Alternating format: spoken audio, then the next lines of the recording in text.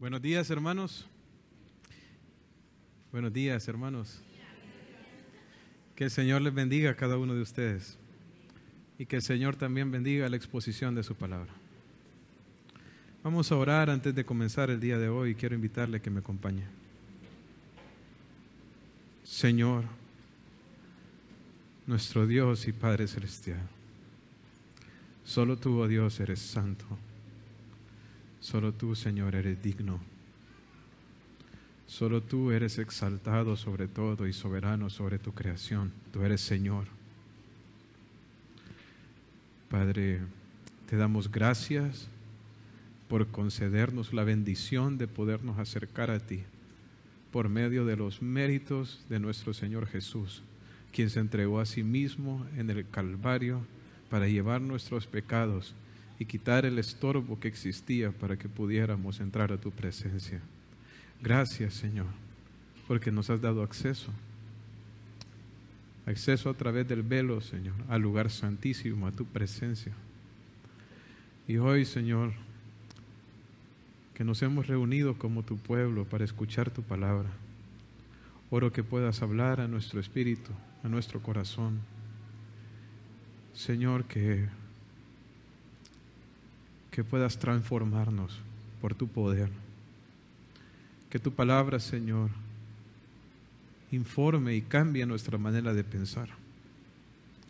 Y que como resultado, Señor, podamos dar frutos de obediencia a ti.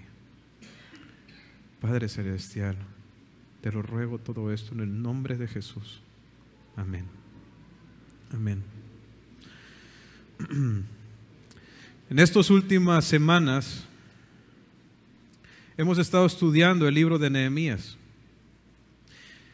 Y en los últimos estudios que hicimos con respecto al libro, hemos visto de manera evidente cómo Dios obró en el pueblo de Israel.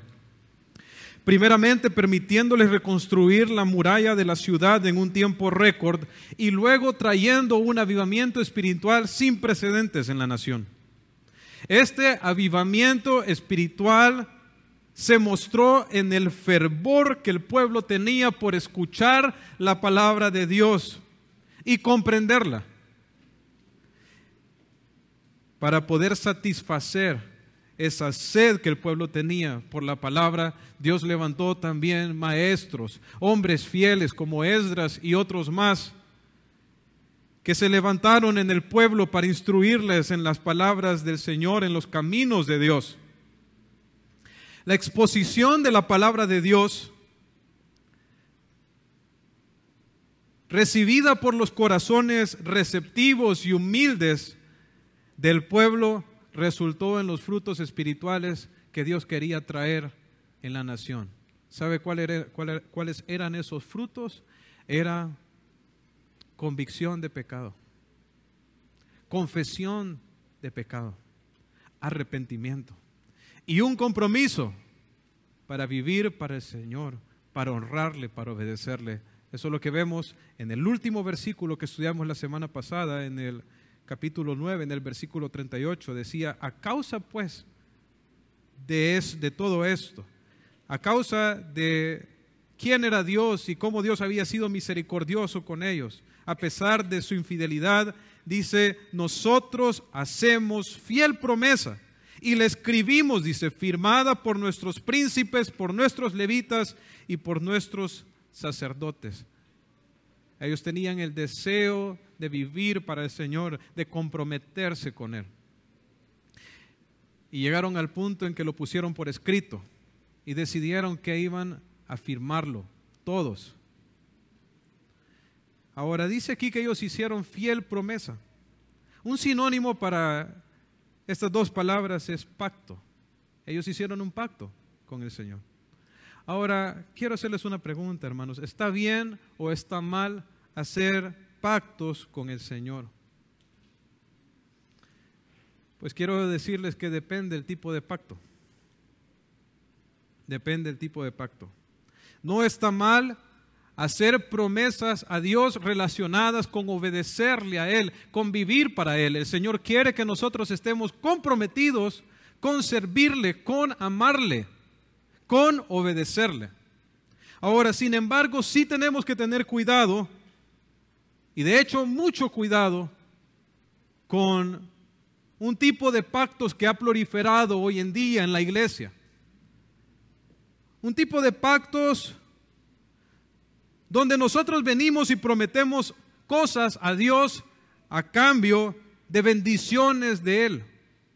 O donde nosotros, por bendiciones recibidas de parte de Dios, le prometemos darle cosas que Él no ha pedido. Eso es algo bien serio. Y para ilustrárselo, quiero darles el ejemplo de Jefté en el Antiguo Testamento. Fue uno de los jueces de Israel. Dios había levantado a Jefté para traer libertad a la nación. Ahora, antes de ir a la batalla contra los enemigos del pueblo, Jefté hizo una promesa, hizo un voto, un pacto con Dios. En Jueces 11:30 dice, y Jefté, dice, hizo voto a Jehová diciendo, si entregares a los amonitas en mis manos, cualquiera que saliere de las puertas de mi casa a recibirle, cuando regrese victorioso de los amonitas, será de Jehová y lo ofreceré en holocausto. Holocausto es un sacrificio quemado. Escuchen lo que él está prometiendo al Señor. Le está diciendo que si Él le da la victoria, Él le va a entregar la primera persona que salga a recibirle cuando Él regrese. ¿Quiere saber quién salió? Jueces 11:34. Entonces volvió Jefté a Mizpa, a su casa, y he aquí su hija que salía a recibirle con panderos y danzas, y ella era sola, su única hija. No tenía fuera de ella hijo ni hija. En ningún lugar de la Biblia el Señor le pidió al pueblo de Israel que le entregara sacrificios humanos, que le prometiera a Dios un sacrificio humano para experimentar algún tipo de bendición o victoria. Esto era algo pagano y Jefté lo tomó e hizo un pacto con respecto a algo que Dios no quería. Y fue su hija la que salió y fue su hija quien sacrificó. Pero hoy en día hay muchas personas en las iglesias haciendo pactos también de cosas que Dios nunca dijo que teníamos que hacer. En ningún lugar de la Escritura, hermanos, Dios nos ha pedido ofrendas provenientes de corazones codiciosos para gastar en placeres carnales. En ningún lugar. El Señor no nos pide pactos para bendecirnos. Dios nos bendice en base a su pacto, en base a sus promesas. Nosotros, hermanos, no tenemos la autoridad para establecer los términos bajo los cuales Dios tiene que actuar. Él es el soberano, Él es el que pone las reglas, Él es el que pacta. Ahora bien, sin embargo, este pacto que están haciendo los israelitas no es de este tipo, es distinto. Este pacto es una expresión del deseo del pueblo de vivir para Dios, de amarle y obedecerle. Y ese es el tipo de promesas que Dios sí quiere que nosotros hagamos. De hecho, lo acabamos de cantar hace un momento. Acabamos de decir, yo me rindo a Él. ¿Qué es eso sino un compromiso con el Señor? ¿Qué estamos haciendo con nuestros labios de que vamos a vivir para Él? Ahora, este pacto que ellos hicieron de obediencia a Dios es lo que vamos a estar estudiando el día de hoy en el capítulo 10 de Nehemías. Y ahí vamos a ver el cómo y en qué es que Dios quiere que nosotros nos comprometamos con Él. Así que quiero invitarle a abrir sus Biblias e ir a Nehemías, capítulo 10, versículo 1. Nehemías, capítulo 10, versículo 1. Dice así: los que firmaron fueron Nehemías, el gobernador, hijo de Acalías, y Sedequías, Seraías, Azarías, Jeremías, Pasur, Amarías, Malquías, Atús, Sebanías, Maluc, Arim, Meremot, Obadías, Daniel, Ginetón, Baruc, Mesulam, Abías, Mijamim, Maasías, Bilgai y Semaías. Estos eran sacerdotes. Y los levitas, Jesúa, hijo de Asanías, Binui, de los hijos de Enadad, Cadmiel, y sus hermanos Sebanías, Odías, Kelita, Pelaías, Anán, Micaía, Rehob, Asabías, Sacur, Serebías, Sebanías, Odías, Bani y Benuni. Las cabezas de pueblo: Paros, Paad, Moab, Elam, Satú, Bani, Buni, Asgad, Bebai, Adonías, Bigbai, Adín, Ater, Ezequías, Asur, Odías, Asum, Besai, Arif, Anatot, Nebaid, Macpías, Mesulam, Esir, Mesesabeel, Saduc, Hadúa, Pelatías, Anán, Anaías, Oseas, Ananías, Asub, Aloés, Bilas, Sobek, Reum, Asabna, Maasías, Ahías, Anán, Maluc, Anim y Baana, y el resto del pueblo, los sacerdotes, levitas, porteros y cantores, los sirvientes del templo y todos los que se habían apartado de los pueblos de las tierras a la ley de Dios, con sus mujeres, sus hijos e hijas y todo el que tenía comprensión y discernimiento. De pronto mi maestra de lectura me hubiera dado un premio por leer todos esos nombres.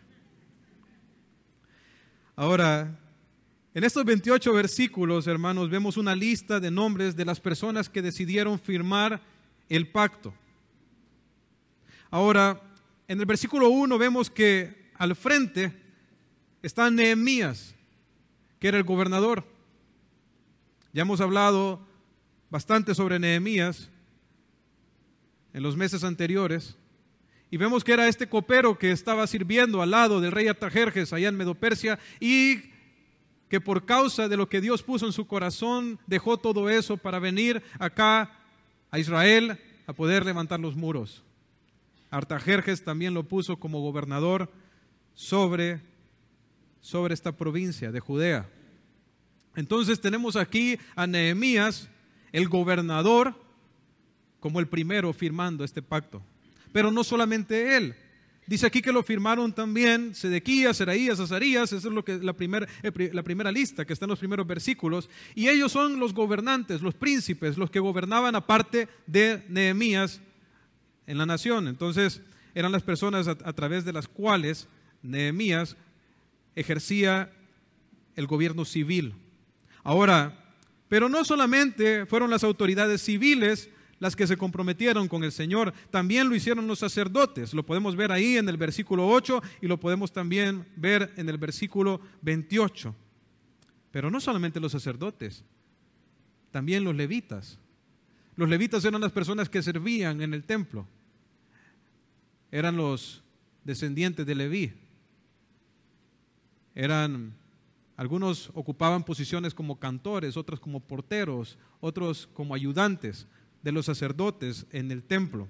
Entonces en esta parte está hablando acerca de los líderes espirituales de la nación. Entonces tenemos a los líderes civiles, pero también tenemos a los líderes espirituales, los sacerdotes, los levitas, todos comprometiéndose con el Señor de que van a vivir para Él. Pero no solo ellos. Dice en el versículo 28, dice, y el resto del pueblo. Luego menciona nuevamente los sacerdotes, levitas, cantores, los sirvientes del templo, pero mire lo que dice después. Y todos, dice, los que se habían apartado de los pueblos de la tierra a la ley de Dios, con sus mujeres, sus hijas e hijos, todo el que tenía comprensión y discernimiento. Entonces, ¿quiénes fueron los que se comprometieron con el Señor? Las autoridades civiles, fueron los líderes espirituales, pero también el pueblo arrepentido, aquellos que se habían rendido a su Dios, que se habían apartado del pecado y habían decidido seguir el camino de su Dios. Todos ellos vinieron y participaron en firmar este compromiso. Hermanos, ¿cómo podemos ver que realmente hay avivamiento espiritual en el pueblo de Dios? Cuando todos están comprometidos con Él, cuando todos están comprometidos con el Señor. ¿Sabe? Dios no quiere que solamente sean los líderes o los pastores en esta iglesia los que están comprometidos con Él. Él quiere que cada uno de los que están aquí lo esté. ¿Quiénes fueron los que se comprometieron aquí? Dicen los que se habían apartado de las tierras a la ley de Dios, los que habían decidido entregarse al Señor y vivir para Él. Y yo quiero hacerle una pregunta. ¿Usted es de los que se ha arrepentido de sus pecados? ¿Usted es del grupo de los que se ha entregado al Señor Jesús? Pues si usted es parte de ese grupo, entonces la voluntad de Dios es que usted esté comprometido con Él. Comprometido para obedecerle, comprometido para amarle con todo su corazón, con toda su alma, con toda su mente, con todas sus fuerzas. Eso es lo que Dios espera de cada uno de nosotros. Dios no quiere que nosotros seamos personas religiosas superficiales, donde venimos a la iglesia, escuchamos un sermón y luego vamos a la casa a vivir igual. Eso no es la voluntad de Dios para nosotros. Él nos rescató, Él nos salvó del pecado para que nosotros vivamos una vida de santidad, una vida de victoria, una vida de testimonio para todos aquellos que no le conocen a Él. Esa es la voluntad de Dios. Y el compromiso, hermanos, en el pueblo de Dios no es solo de unos pocos, no es solo de los líderes, no es solo de los pastores, es de todos y cada uno. Ahora bien, dice aquí que fueron los líderes, pero también junto con ellos sus mujeres, sus hijos. Entonces vemos aquí familias completas. Qué cosa más hermosa ver familias enteras comprometiéndose en vivir para Dios. A veces es triste, ¿verdad? Ver las familias divididas, ver al esposo quedándose en la casa, viendo televisión y la esposa yendo a la iglesia. Es triste ver a los hijos rebeldes también. Pero por eso necesitamos orar, hermanos. Orar por nuestras familias. Orar porque tanto nuestros hijos, nuestras esposos puedan conocer al Señor y que juntos como familia podamos servirle a Él. Juntos, todos. Ahora dice al final que lo firmaron todo el que tenía comprensión y discernimiento. ¿Sabe? Este pacto que ellos estaban haciendo no era algo emocional ni superficial. No era algo que estaban haciendo porque habían sido manipulados por algún maestro de la Biblia. En ninguna manera. Fue un pacto que ellos hicieron con completa comprensión de lo que estaban haciendo. Así son los compromisos con el Señor. No son emocionales, son pensados. Muchas veces es fácil que nosotros en algún momento de emoción, ¿verdad? Nosotros vengamos y empezamos a expresarle cosas a Dios. Compromisos, hacer compromisos con Él, pero sin realmente pensar en lo que estamos haciendo. Realmente Dios no quiere que sean nuestros compromisos con Él así, sino que realmente nosotros estemos entendiendo, teniendo discernimiento de lo que estamos haciendo. Así lo hicieron acá, con comprensión y discernimiento. Eso muestra que era voluntario, que no era algo a la fuerza. Ahora bien, ¿a qué se comprometieron? Vamos al versículo 29, de ahí de Nehemías 10. Dice, se reunieron con sus hermanos y sus principales para protestar y jurar que andarían en la ley de Dios, que fue dada por Moisés, siervo de Dios, y que guardarían y cumplirían todos los mandamientos, decretos y estatutos de Jehová nuestro Dios. Dice que ellos se reunieron con sus hermanos, sus principales, ¿para qué? Para protestar. La idea de protestar aquí no es que hicieron una manifestación, hermanos. El sinónimo de esta palabra es voto. La idea es un compromiso firme, esa es la idea de la palabra protestar ahí. Entonces dice que ellos hicieron un juramento. Dice que se juntaron para protestar y jurar que ellos andarían en la ley de Dios. En eso consistía su compromiso. No era haciendo un pacto para que Dios les trajera bendiciones. Era un pacto de que ellos iban a vivir conforme a la palabra de Dios. Era un compromiso con vivir de acuerdo a la palabra. Ahora, dice que ellos juraron de que andarían en la ley de Dios. ¿Cuál es la idea de andar en la ley de Dios?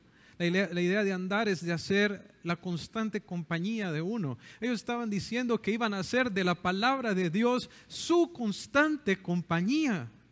¿Cómo hacemos nosotros de la palabra de Dios nuestra constante compañía? Cuando nosotros la leemos, cuando nosotros la estudiamos, cuando nosotros meditamos en ella. Y esto era justamente a lo que ellos estaban comprometiendo. Y de hecho, todo lo que está pasando, todo este avivamiento espiritual que estaba aconteciendo a la nación era un fruto de la palabra. Desde Nehemías capítulo 7 vemos a Esdras leyendo la ley por horas y ellos como resultado de eso recibiendo convicción de pecado, arrepentimiento, tomando decisiones de vivir en obediencia. Lo vemos en el capítulo 8, lo vimos la semana pasada en el capítulo 9, cuando vienen todos en ayuno, humillados delante de la presencia de Dios, obedeciendo, se habían separado del pecado y estaban aquí 3 horas escuchando la palabra de Dios y 3 horas confesando sus pecados. Lo que ellos están prometiendo aquí es que ellos van a continuar en eso, que ellos van a seguir siendo fieles a la palabra, a escuchar la palabra de Dios. Como dice el salmista allá en el Salmo 119, 97, oh, cuánto amo yo tu ley, dice. Todo el día es ella mi meditación. Hermanos, podríamos cantar nosotros eso mismo. Podríamos decir estas palabras nosotros, oh, cuánto amo yo tu ley. Es ella todo el día mi meditación. Porque si no, eso es lo que Dios quiere para nosotros, que amemos su palabra. La ley de que Jehová Dios dio a Moisés hacía referencia a la Escritura, a la revelación que ellos habían recibido hasta el momento. Nosotros ya la tenemos toda, tenemos el Antiguo y el Nuevo Pacto en un solo libro, en la Biblia. Tenemos acceso, hermanos, a la palabra de Dios, que es poderosa para llevar a cabo todos los cambios que Dios quiere llevar a cabo en nosotros. Oh, cuánto amo yo tu ley, dice el salmista. Hay una persona que ilustra bien este amor por la palabra de Dios, que es un hombre llamado Robert Samuel. Era un hombre en Kansas, en los Estados Unidos, de Kansas en los Estados Unidos. Poco después de haberse convertido a Cristo, él sufrió un accidente, hubo una explosión. Y él perdió sus manos y su rostro le quedó desfigurado, perdió la vista. Y lo que lo tenía él más triste de todo era que ya no iba a poder leer la Biblia. Pero escuchó que había una muchacha que leía la Biblia en braille con sus labios.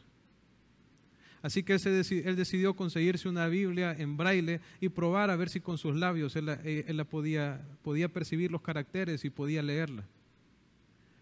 Pues resulta que cuando él puso la Biblia en sus labios, el daño que había recibido en el rostro, en sus nervios, era tal que no podía percibir con los labios los caracteres.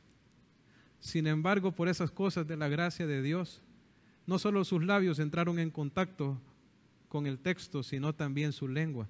Y cuando él lo tocó con la lengua, él pudo sentir los caracteres con la lengua.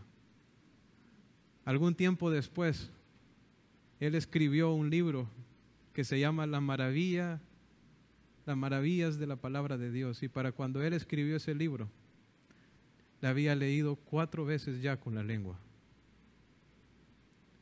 Hermanos, y nosotros con todos nuestros sentidos, con la disposición que tenemos para la palabra, a disposición nuestra en tantos dispositivos, en tantos lugares, y no la leemos, hermanos. Necesitamos arrepentirnos y tener un compromiso con la palabra. ¿Sabe? Como decía el pastor Adrian Rogers, decía él, o la palabra te mantendrá, o el pecado te mantendrá lejos de la Biblia, o la Biblia lejos del pecado. Si queremos vivir vidas de santidad, vidas entregadas al Señor, necesitamos un compromiso de andar en la palabra. Pero no solo de andar en la ley, sino también de guardarla. Eso es lo que dijeron ellos, dice que guardarían. La idea de guardar tiene que ver con atesorar. Es como hacer de algo el más grande tesoro. Dios quiere que su palabra sea nuestro mayor tesoro. Ahora, los tesoros normalmente la gente los guarda en cajas fuertes, pero la palabra de Dios está para ser guardada en corazones. Ese es el lugar donde la tenemos que poner. Hacer de la palabra de Dios lo más preciado para nosotros. Que vayamos a ella continuamente, que la memoricemos, que la internalicemos, que se convierta en parte de quien nosotros somos. Recuerdo el ejemplo de Richard Wurmbrand. Él fue un pastor que fue encarcelado por el Evangelio durante el tiempo de la Rumania comunista. Estuvo más de 15 años preso, en solitario. Y él cuenta que lo único que lo sostuvo en ese tiempo fueron los textos de la Biblia que tenía él memorizados. Hermanos, necesitamos guardar la palabra, pero no solamente leerla, estudiarla, memorizarla, sino también obedecerla. Dice aquí que ellos dijeron y cumplirían, dice, todos los mandamientos, decretos y estatutos de Jehová, nuestro Señor. Entonces, era un compromiso, no solo para oír la palabra, sino también un compromiso para obedecer la palabra. Y ese es el compromiso que Dios quiere que tengamos también nosotros. ¿Se acuerdan lo que dice Santiago capítulo 1, versículo 22, donde dice, pero sed hacedores de la palabra y no tan solamente oidores, engañándoos a quién? A vosotros mismos. A Dios no lo vamos a engañar. Podríamos engañar a la gente, ¿verdad? Pero a Dios nunca lo vamos a engañar. Y al final nos engañamos a nosotros mismos cuando somos oidores de la palabra, pero no hacedores de ella. Dios quiere que la pongamos en práctica. Dios quiere que la pongamos por obra. Dios no quiere que nosotros seamos un instrumento para que la gente blasfeme al Señor, porque hoy en día el nombre del Señor es blasfemado por aquellos que se dicen cristianos, pero que no viven la palabra. Por eso se les llama hipócrita tanto a los cristianos, ¿no es así? Porque no ponen en práctica la palabra, y en nosotros no debe de ser así, hermanos. Debemos de tener un compromiso por oír la palabra, pero también por obedecerla, y ese fue el compromiso que los israelitas adquirieron con el Señor aquí, pero no se quedó ahí. Después ellos mencionan 3 áreas de obediencia específica, 3 áreas en las que ellos específicamente querían obedecer al Señor. Sabemos que la ley implicaba más de lo que ellos ponen acá, entonces ellos en particular manifiestan su deseo de obedecer en estas 3 cosas, y las vamos a leer a partir del versículo 30. Nehemías 10:30 dice, y que no daríamos nuestras hijas a los pueblos de la tierra, ni tomaríamos sus hijas para nuestros hijos. Asimismo, que si los pueblos de la tierra trajesen a vender mercaderías y comestibles en día de reposo, nada tomaríamos de ellos en ese día ni en otro día santificado, y que el año 7º dejaríamos descansar la tierra y remitiríamos toda deuda. Nos impusimos además por ley el cargo de contribuir cada año con la 3ª parte de un ciclo para la obra de la casa de nuestro Dios, para el pan de la proposición y para la ofrenda continua, para el holocausto continuo, los días de reposo, las nuevas lunas, las festividades y para las cosas santificadas y los sacrificios de expiación por el pecado de Israel y para todo el servicio de la casa de nuestro Dios. Echamos también suertes los sacerdotes, los levitas y el pueblo acerca de la ofrenda de la leña para traerla a la casa de nuestro Dios según las casas de nuestros padres en los tiempos determinados cada año para quemar sobre el altar de Jehová nuestro Dios, como está escrito en la ley. Y que cada año traeríamos a la casa de Jehová las primicias de nuestra tierra y las primicias del fruto de todo árbol, asimismo los primogénitos de nuestros hijos y de nuestros ganados, como está escrito en la ley. Y que traeríamos los primogénitos de nuestras vacas y de nuestras ovejas a la casa de nuestro Dios, a los sacerdotes que ministran en la casa de nuestro Dios. Que traeríamos también las primicias de nuestras masas y nuestras ofrendas y el fruto de todo árbol, del vino, del aceite, para los sacerdotes a las cámaras de la casa de nuestro Dios, y el diezmo de nuestra tierra para los levitas, y que los levitas recibirían las décimas de nuestras labores en todas las ciudades, y que estaría el sacerdote, hijo de Aarón, con los levitas, cuando los levitas recibiesen el diezmo, y que los levitas llevarían el diezmo del diezmo a la casa de nuestro Dios, a las cámaras de la casa del tesoro, porque a las cámaras del tesoro han de llevar los hijos de Israel y los hijos de Leví la ofrenda del grano, del vino y del aceite, y ahí estarán los utensilios del santuario y los sacerdotes que ministran, los porteros y los cantores. Y vamos a hacer énfasis en esta última parte, porque esto resume prácticamente todo lo que esos últimos versículos mencionan. Y no abandonaremos la casa de nuestro Dios. Ahora, son varios versículos, hermanos, pero principalmente son 3 áreas en las que los israelitas aquí se están comprometiendo a obedecer. La primera es con respecto a sus matrimonios. En el versículo 30 dice que ellos no iban a dar a sus hijas a los pueblos de la tierra. ¿A qué estaba haciendo referencia? Lo que hablamos la semana pasada con respecto a de que ellos no se iban a casar con mujeres u hombres que fueran impíos, que no conocían a Dios, que fueran extranjeros, idólatras. Esa era la idea. Por eso, ese era el propósito de este mandamiento que Dios le había dado, de que ellos no se mezclaran en matrimonio con estas personas. ¿Por qué?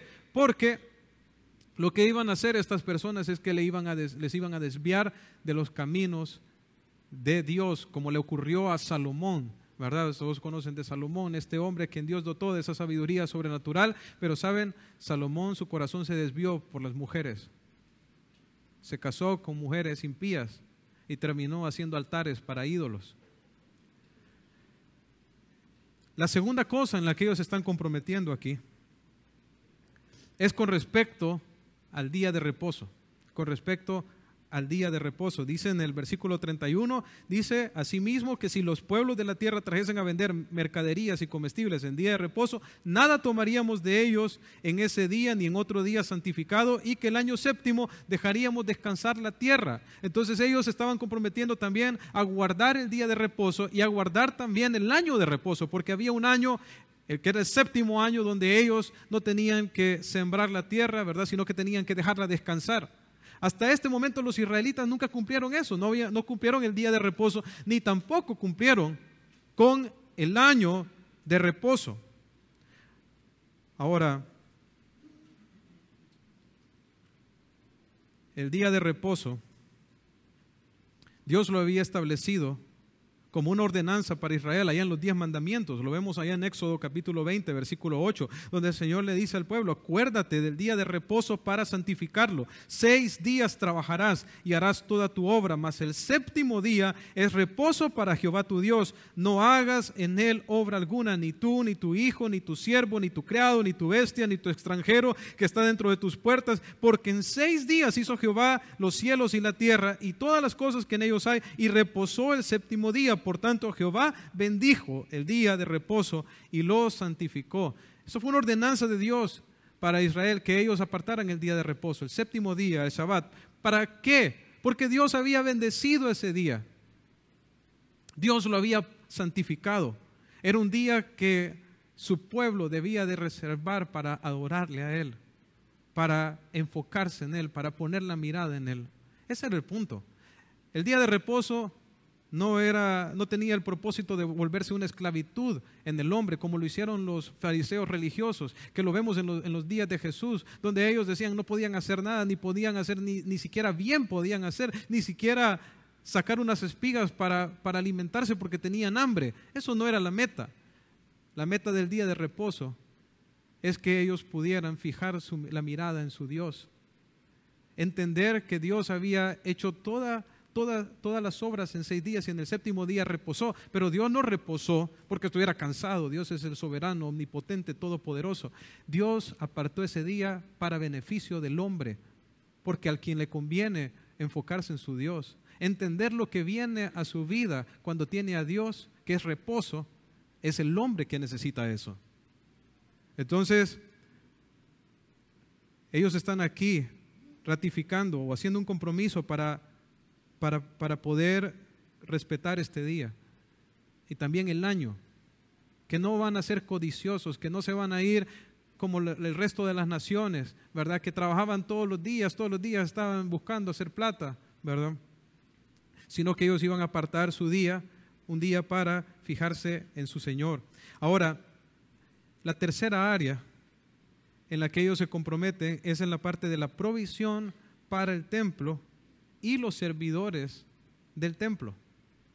Si notan, ellos se comprometen a dar las ofrendas, los diezmos, las primicias y todo lo que se requería para el sostenimiento del ministerio en el templo, para el sustento de los sacerdotes, para el sustento de los levitas, para lo que se requería para los sacrificios, la madera, etc. Ellos están tomando el compromiso de que van a ser fieles en cuidar todo lo que se requiere para el ministerio de Dios. Ahora, si notan, hermanos, todas estas cosas giran alrededor de una sola cosa, alrededor de la adoración.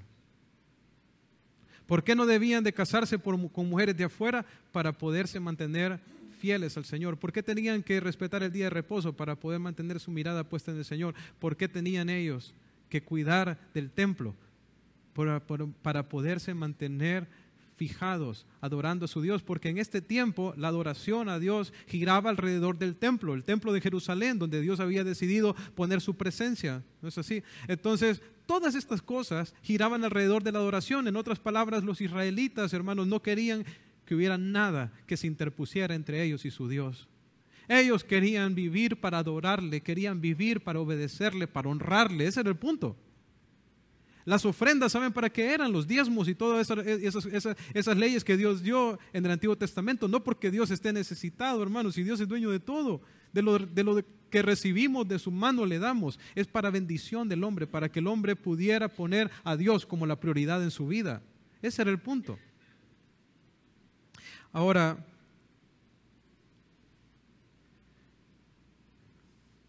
ciertamente, la aplicación de estos principios para nosotros es distinta, porque nosotros lo vemos desde la perspectiva del nuevo pacto. Ahora, pero justamente porque lo vemos desde esta perspectiva, es que podemos ver la importancia de que ellos cumplieran estas cosas. ¿Por qué era tan importante esto? ¿Por qué era tan importante que los matrimonios de ellos fueran constituidos por dos personas que querían alabar, adorar a Dios, que estuvieran comprometidas con Él? ¿Por qué? Nosotros ahora lo sabemos porque lo vemos desde la perspectiva del Nuevo Testamento. ¿Qué dicen en Efesios capítulo 5, versículo 31? Y dejará el hombre a su padre, a su madre, y se unirá a su mujer, y los dos serán una sola carne. Dice, ¿pero qué dice el apóstol Pablo? Pero yo no digo esto con respecto. Yo digo esto, dice, con respecto de Cristo y la iglesia. Se lo puede leer. Dice, por esto dejará el hombre a su padre y a su madre y se unirá a su mujer y los dos serán una sola carne. Grande es este misterio, mas yo digo esto, dice, respecto de Cristo y la iglesia. ¿Por qué era tan importante que los matrimonios estuvieran conformados por personas que amaban a Dios? ¿Para qué? Para que el hombre pudiera amar incondicionalmente a su esposa y la esposa pudiera sujetarse también a su esposo y a través de esa relación reflejar la relación que Cristo tiene con su iglesia. Por eso es tan importante para nosotros hoy en día que nuestros matrimonios se conformen a la voluntad de Dios. Dios no quiere que sus hijos estén en fornicación, adulterio, ni nada de eso, sino que tengan un compromiso en el uno al otro, de amor incondicional, como lo tiene el Señor Jesucristo. ¿Por qué era tan importante que ellos respetaran el día de reposo? Porque el día de reposo, quiero decirles, hermanos, anunciaba el estado en que iban a entrar todas aquellas personas que pusieran su fe en Cristo Jesús. ¿Saben quién es nuestro reposo? Es Cristo Jesús. Lo dice Hebreos capítulo 4,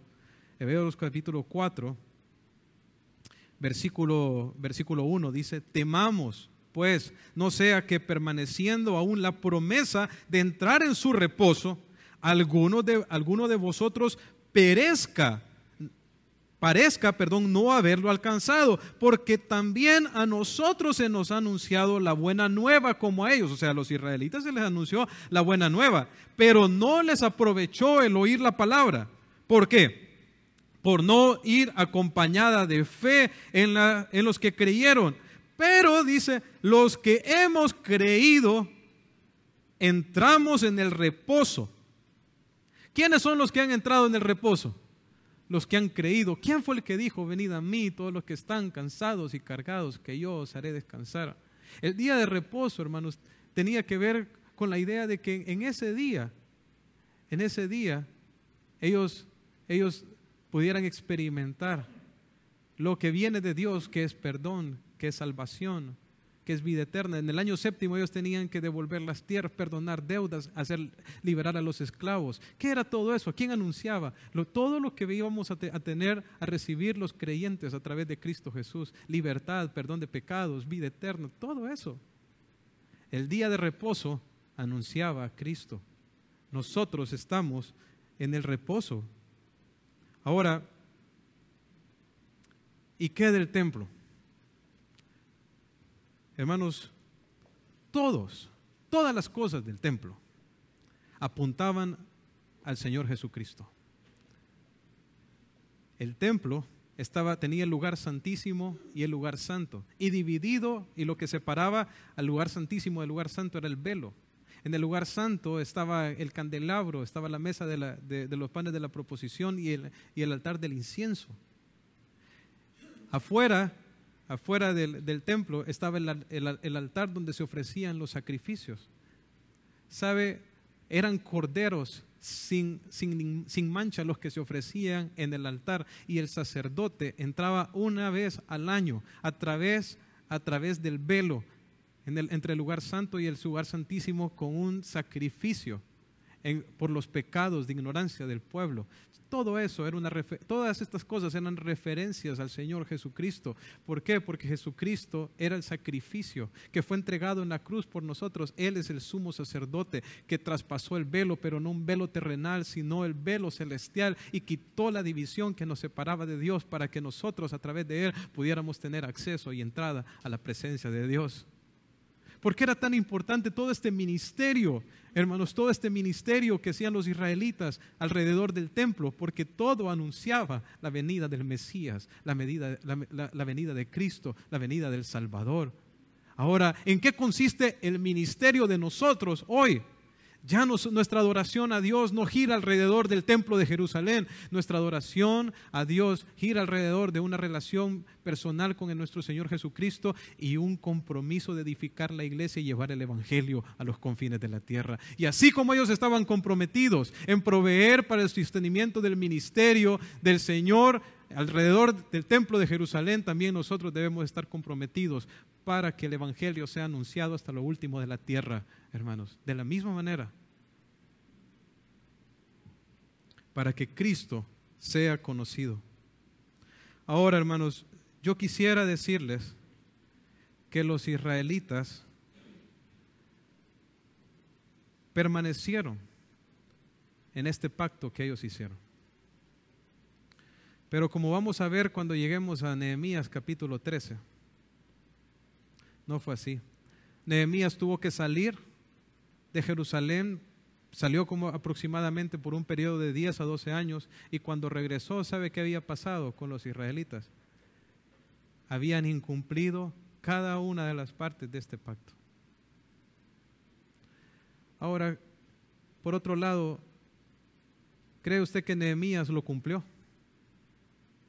Por supuesto que sí. Los israelitas, si Nehemías no estaba, si no lo estaban viendo, se desviaron, se aflojaron. Muchas veces somos así nosotros también. No somos consistentes en nuestras promesas que le hacemos a Dios. No somos perseverantes como los israelitas. Sin embargo, nosotros necesitamos un compromiso como el de Nehemías. Independientemente de dónde estuviera, independientemente de las circunstancias que le vinieran, él se mantuvo firme en agradar, en obedecer y en vivir para Dios. ¿Y de dónde venía esto? ¿Cuál era el secreto? ¿Sabe qué, hermanos? Era la gracia de Dios, su dependencia de Dios. Que ante cada circunstancia, cada tribulación, ¿qué hacía Nehemías una y otra vez? clamaba al Señor, oraba al Señor. Nosotros tenemos que entender eso, que nosotros necesitamos depender del Señor para poder serle fiel. No hay forma que en nuestro poder, en nuestra capacidad, en nuestra fuerza nosotros podamos. Necesitamos su gracia, necesitamos ir a Él constantemente para obtener de Él los recursos, la fuerza, el ánimo para poder vivir para Él. Necesitamos su gracia, necesitamos su poder y Él nos lo ha dado, hermanos. Él nos ha dado su Espíritu Santo. Él nos ha dado todos los recursos que nosotros necesitamos para vivir para Él. Y, ¿sabe? Hay una advertencia que el Señor nos hace allá en Eclesiastés 5:5.